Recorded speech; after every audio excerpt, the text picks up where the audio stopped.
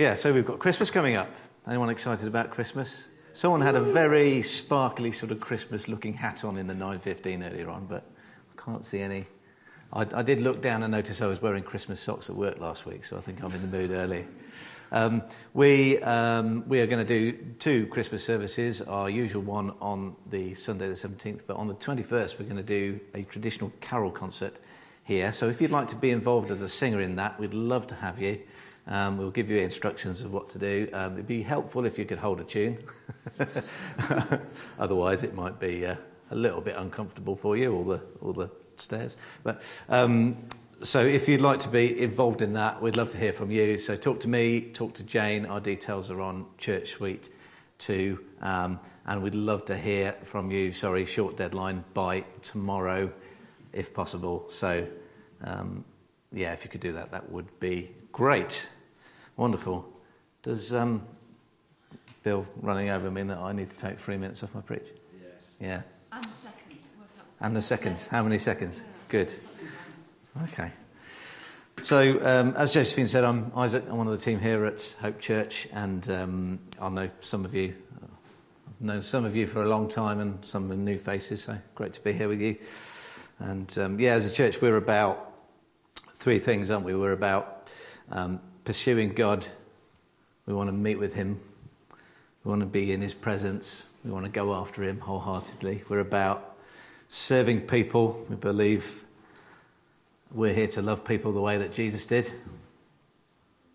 As part of a community. We've been talking about that. We've got lots of community stuff going on. Lots of stuff to get stuck into. And we export hope in our... That's what Bill was talking about. In our street, in our city, in our nation, to the nations. And that's what we're all about. So if you're visiting us today, you might see those words around the building somewhere. That's what we're about. Do talk to us about that. And we'd love to tell you more. It's a bit of a freebie. It's not really what I was talking about this morning. But I want to speak to you about something that God's been speaking to me about in a few different contexts for quite a while now, really. And that is influence. So I hope it's going to be something that's helpful for us. So those of you who know me will know that I quite like a dictionary definition. So that's where we're going first. Influence is the capacity to affect the character, development, or behaviour of someone or something. So, got props. Willing volunteer. Chris, you looked at me, so you're a willing volunteer. Right. Stand there for me. Right. I'm going to throw this. Yeah. I don't want you to catch it. I want you to watch it. Right. Okay. Let's go again. If you're wondering where these are. There's lots. I thought it would be better to do it with one of these rather than one from the pool table, because that might be a bit painful if it landed on somebody's toe. Right. I want you to try and catch it or stick your hand out or something. Right. Wonderful. Thank you. Round of applause for the volunteer. Good. So, I didn't mean to do that. It's not part of the illustration. I'll pick that up later. So when I threw the ball on its path, it just kept going. But what happened when Chris intervened? It stopped. The path of the ball changed, didn't it? He influenced where it was going. There was a different end result. So, a question for you. Do you think you have influence? Well, I want to tell you that you absolutely do. Each one of us has something that we often describe as a sphere of influence. We go about our daily lives and we come into contact with all sorts of people. We do all sorts of things together in all sorts of places. Each one of us has the opportunity to influence for good or bad. So we have a kind of effect on the things around us, even if we're not aware of it. So if I walk into the room and I haven't had a wash, People will probably give me a bit of a funny look at best. At worst, maybe lots of people will start leaving the room. Jim's singing has the same effect. Love you, Jim. It's a joyful noise. That's an influence, isn't it? It fascinates me how many different things that we do as a group of people in multiple congregations, how many lives that we touch as a family. Have a think about how many people that you've met in the last month. Do you think you could? I don't think I could even remember. Anyone remember how many people they've met in the last month? Lots, yeah. Last week, even the last few days, that's a bit easier. We've got teachers spending time with classes of kids, influencing there. We've got designers making products that make people's lives better. We've got doctors and nurses caring for the sick. We've got people in business generating funds and providing services that people like. We've got retired folk being a listening ear. We've got mums raising little ones. We've got charity workers, chefs, and all the things that I've forgotten. Loads of people that we touch every moment of every day. In all these places where you are each day, the Holy Spirit's with you. He can use you to do extraordinary things in your everyday ordinary. So, Bill, a number of years ago, brought a really helpful word to us, which I come back to, well, loads, really. So if you've been with us a while, you may remember this, but he was talking about two well-known devices that you'd have in your house, and the difference between them. There's a thermometer and there's a thermostat. And the thermometer, what does it do? Anyone tell me what a thermometer does? It's not a trick question. It tells you the temperature. It does. It measures the temperature, and it does that by just responding to the environment it's in.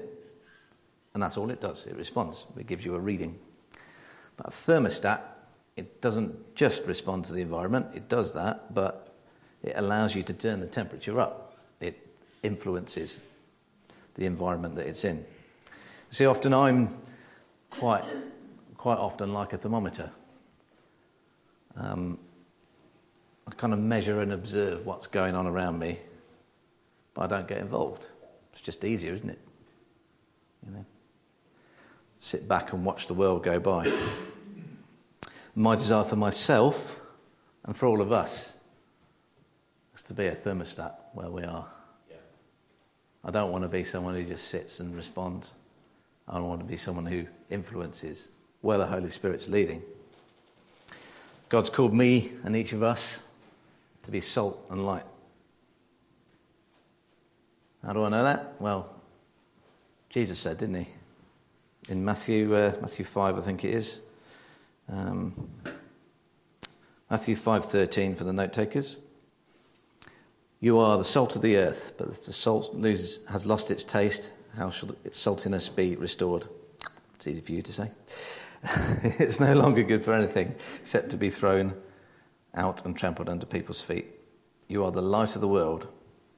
A city set on a hill cannot be hidden, nor do people light a lamp and put it under a basket, but on a stand. It gives light to all the house. In the same way, let your light shine before others, so that you may see your good works, so they may see your good works and give glory to the Father who is in heaven. Let me say this, we're not called to pursue influence for the sake of influence, but we are not called also to hide who we are.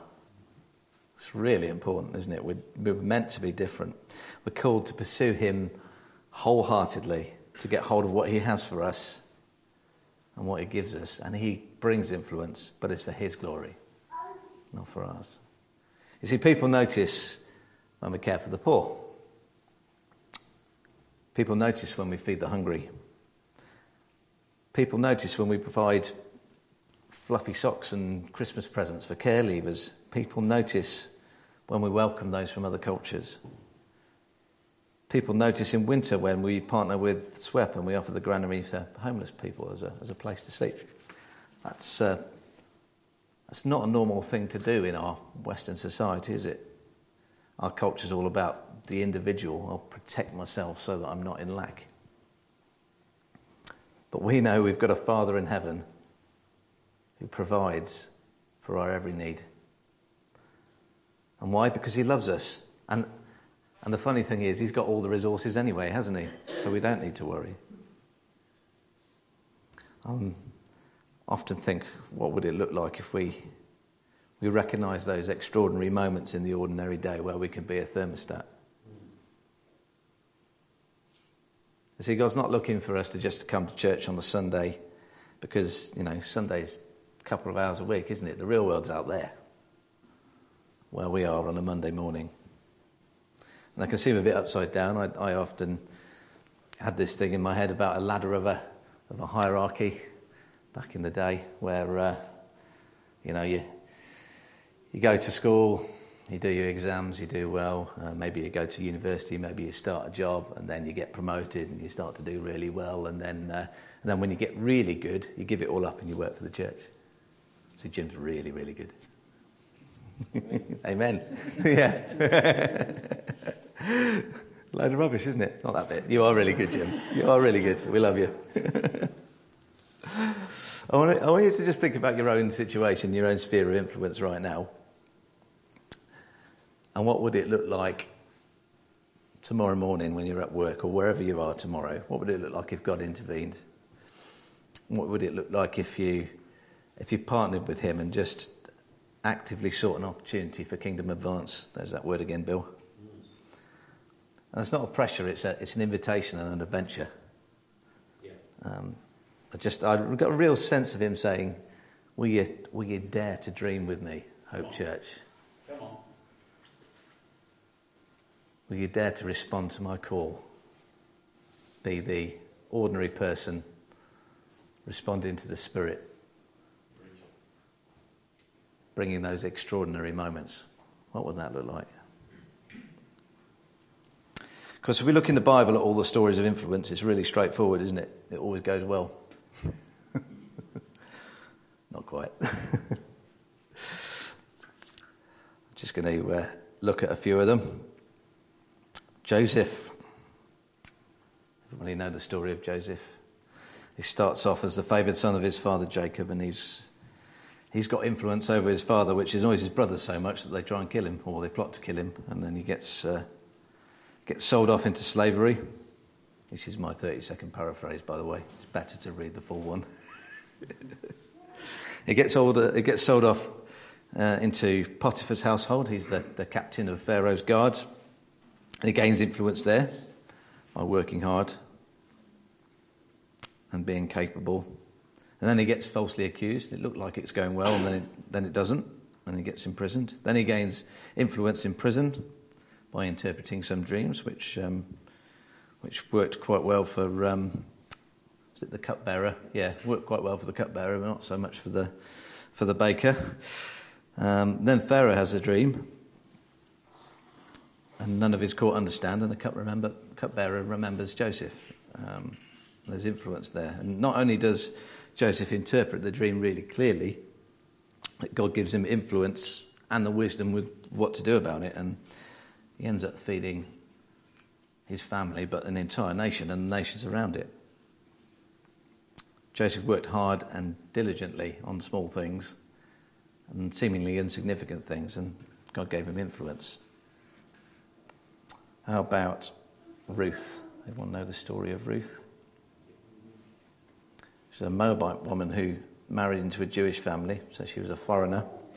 Her husband died, leaving her alone with her mother-in-law, Naomi. And she's quick to tell her, she's quick to tell her to go back home. She doesn't need to stay with her. But Ruth doesn't budge. She refuses to leave. She shows loyalty and devotion in caring for her mother-in-law. She encounters a chap called Boaz, who's a relative, and he's so impressed with her devotion. He goes out of his way to make her life easier. Ruth didn't take the easy way out. She showed compassion and loyalty, even when no one was watching, and it was noticed. And Paul, there's loads of stories for Paul, isn't there, in the New Testament, because he wrote most of it. But I'll pick one of my favourites from Acts 16. So Paul and Silas have been thrown in prison, preaching the gospel, and they're praying and singing hymns. I'm not sure that's what I would be doing, man of faith such as I am. So they're praying and they're singing, and it says the other prisoners are listening to them, and then this happens. Suddenly there was such a violent earthquake and the foundations of the prison were shaken. All at once the prison doors flew open and everyone's chains came loose. The jailer woke up. When he saw the prison doors open, he drew his sword and he was about to kill himself because he thought they'd escaped. But Paul shouted, "Don't harm yourself, we're all here." The jailer called for lights, rushed in and fell trembling before Paul and Silas. Then brought them out and asked, "Sirs, what must I do to be saved?" They replied, "Believe in the Lord Jesus and you will be saved, you and your household." So I often think of the big moment of influence in that story as the earthquake bit. But maybe it was a bit before that. I like the bit where it says that when they were praying and singing, the other prisoners were listening. And I wonder if the jailer was too. It doesn't say he was, but I reckon he might have been. Well, he might have been asleep, actually. Who knows? But they were just praising God, and that brought influence. Just they had their eyes fixed on him in that situation. Sort of upside down kingdom influence, isn't it? It's not something that they planned. It's something that God just did, and because of that, this jailer and his family got saved. It's amazing how so often it is upside down. He uses the foolish things of the world to shame the wise, and the weak things to shame the strong. That gives me hope. I want to help ground this by telling you a few stories of people that are a bit close to home. So people from our various congregations. I think I've asked people's permissions just about, so hopefully there's no surprises if there's anybody in the room that I'm talking about. It's all good stuff, don't worry if it is. So I'm going to start with myself because I'm a show-off. So I work in IT. I'm a technical account manager in the whole world of networks, and I have a customer who's a small private bank. And early in the year, I sold a project to them which involved a whole load of services from a company called Cisco. So for those of you who don't know, they're one of the biggest networking companies in the world. They turn over something like $50 billion a year. They're huge. They basically invented networking. So unfortunately, as this project begins and starts to progress, it becomes quite clear that there's quite a large gap between what they sold and what the customer needs. And it became even more difficult as time went on. And after a lot of escalating and frustrating meetings and all the rest of it, and heated phone calls, finally the customer just cancelled the order. They said, this can't be done. So that left me with a fairly significant problem in that our company were now liable for a couple of £1 million of costs, which was not a comfortable place to be in, having been the big popular guy who just sold the £2 million project, top of the board sales guy. It all came a bit crashing down to earth. So the interesting thing in all this is that the customer relationship was really strong still, and it was just the Cisco in the middle that were difficult. So cut a long story short, a few weeks back I ended up in a meeting with Cisco's UK managing director. So this guy runs multi-billion-dollar business. I think he employs something like 85,000 people. He and I don't usually mix in the same circles. It was quite strange that the meeting even happened. And And then we got in this meeting, and I didn't really know what to expect. Probably a bit of a token apology and defensiveness. And he started with, "I'm really sorry. This was all our fault. How do we make sure it doesn't happen again?" So I'm in London having a meeting with this guy who runs this huge business, and I'm talking to him about truth and honesty and integrity. Now, I didn't do that. I didn't plan that. I couldn't even find the right door to knock on to get there, but he gave me influence, and the customer relationship is still excellent, and they've since agreed to cancel everything without cost. And I've still got a job.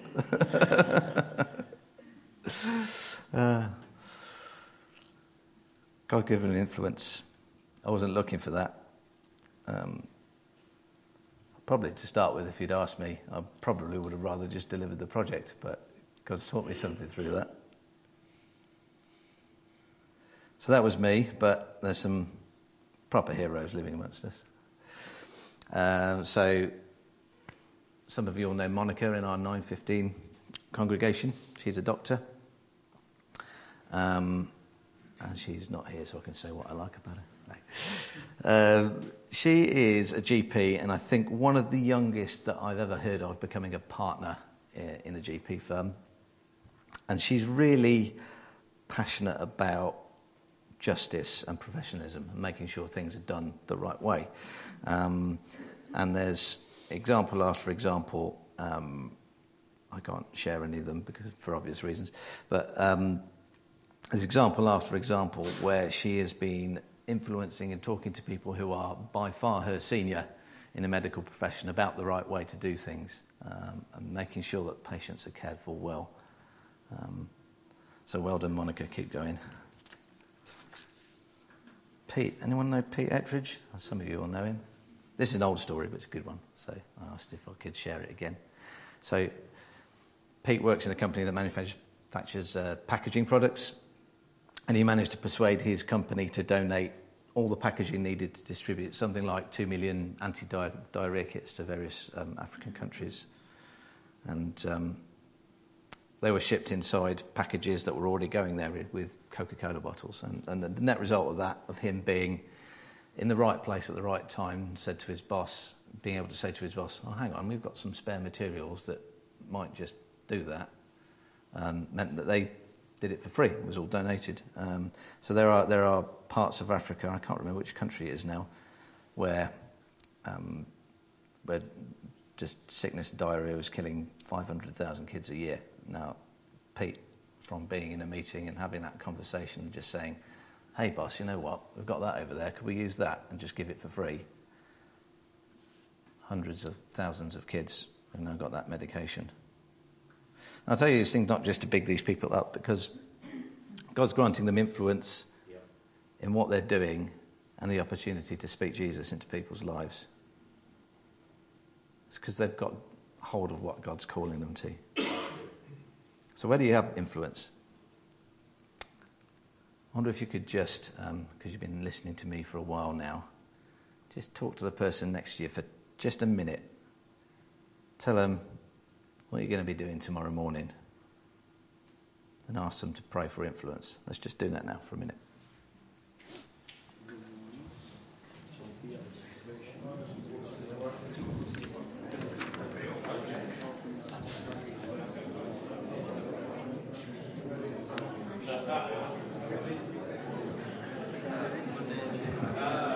Have you got a day off? Yeah. He's been playing. I'm just saying I might get dragged to a shop to look at material.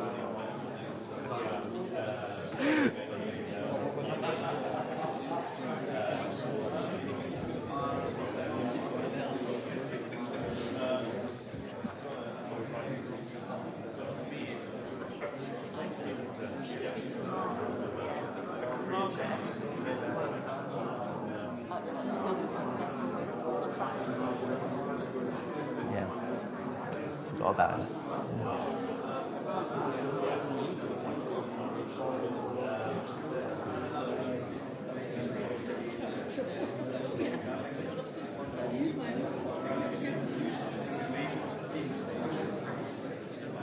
Great.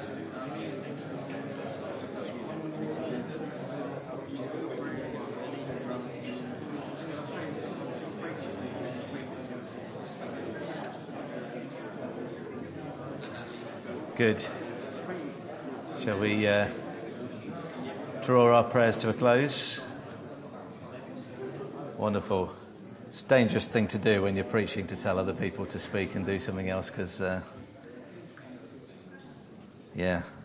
you wonder whether people will stop talking again afterwards. Good stuff. So hopefully you feel encouraged as we go out of here today and tomorrow. Hopefully there's confidence that there will be influence in where you are. I just want to touch on something else quickly. Interesting that you mentioned this in the 9:15 this morning. We've had a word that we've been living with as a church for a number of years about being an Antioch church. I mean, a long time before I was part of the church. And so it'd be familiar to some of you. And I think it was something like 1991 or 1990 that this came. And the word said that we were going to be called to be a church of influence like the one in Antioch, which was an equipping church where Paul and Barnabas were in the book of Acts. One where the unsung majority established the work and are the heroes. That's what we're talking about, isn't it? Where there's evidence of the grace of God, grace enjoyed in worship and prayer, grace of giving, grace in the gifts of the Spirit, where there's flexible teamwork, where there's emphasis on word and spirit, where ministry ripples out. So if you're part of the family here, that's for you. You're on the team. It's not us as a team of elders that do that. It's all of us. You're on the team. You have influence where you are, and it takes all of us. I'm praying that God will continue to give us influence, each one of us. Let's keep telling stories about the extraordinary moments that he gives us as well, because it builds faith. And we need to sharpen each other. We need to encourage each other. So just as I bring this into land, let's think about what it means for each of us. What can we do? So number one, recognise that you do have influence in your context, whatever that context is. Don't strive for it, but seek to partner with Jesus and expect influence to come. Number two, this is a big one for me, recognise that apathy is an absolute killer. What if we made it our mission to just root that out? It's a real killer. I could preach a whole talk on that, but I won't. Number three, look for opportunities to shape culture in your context. To be that thermostat that we were talking about. Could you be the only cheerful one on a Monday morning? That's a challenge, isn't it, sometimes?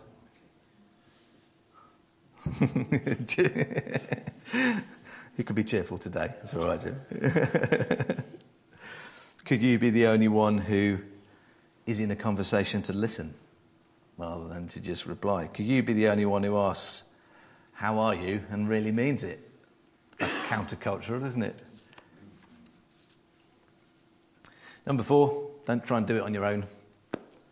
It's flipping hard work. You'll just be tired and you probably won't achieve anything. Influence is given by the grace of God and not by our striving. Invite the Holy Spirit into your day. Right at the beginning of the day, invite him in. Say, "What are you doing, God?" And number five, let's share our stories. Testimony builds faith. It's so important for us to share. Even the things that we think are a bit insignificant, they build us up. It helps to create a culture of expectation. Even the things that we think, "I really didn't do that very well," or I tried that and I fell on my face. Let's share those too. Let's be a community together that shares our stories. The faith it's like a muscle, isn't it? We need to move it to grow. But finally, just so I was preparing this, I felt God wants to speak to those in a couple of different areas. Firstly, those who would say, I have no influence at all, or I have no right to have any influence. Maybe you're saying, no, not me. I'm shy, I'm not special. Nobody follows me. Well, God would say to you, you may be small, but he's big. He raises up the humble. And he wants to lead you gently to start thinking about where he created you to be and to have influence for his kingdom. Not because you're great, but because he's great. And he's got plans, and his salvation plan works through you guys, the church, you and me. There was a thing on Bill's slide earlier on, the gospel. It works and there's no plan B. Brilliant. Really good. So secondly, those who might say, you don't know what I've done. You don't know me. You feel like you've a track record of influencing people, but you've influenced them in the wrong direction. I've caused damage, I've caused hurt. And God would say to you that failure, shame and disqualification have no place. That he loves you, he's got a plan and a purpose for you. And you just need to come back to him. So if you want to respond to either of those, I'd love to speak to you or pray with you later on. That'd be great. Just grab me before we go. I'm just going to pray as we finish.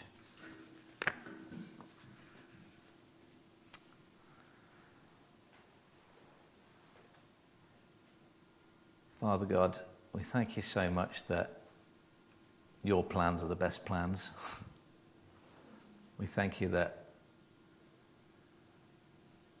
you bring influence in extraordinary, unusual ways in ordinary situations.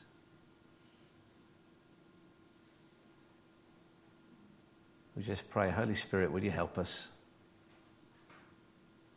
Would you help us to be alert to what you're doing where we are?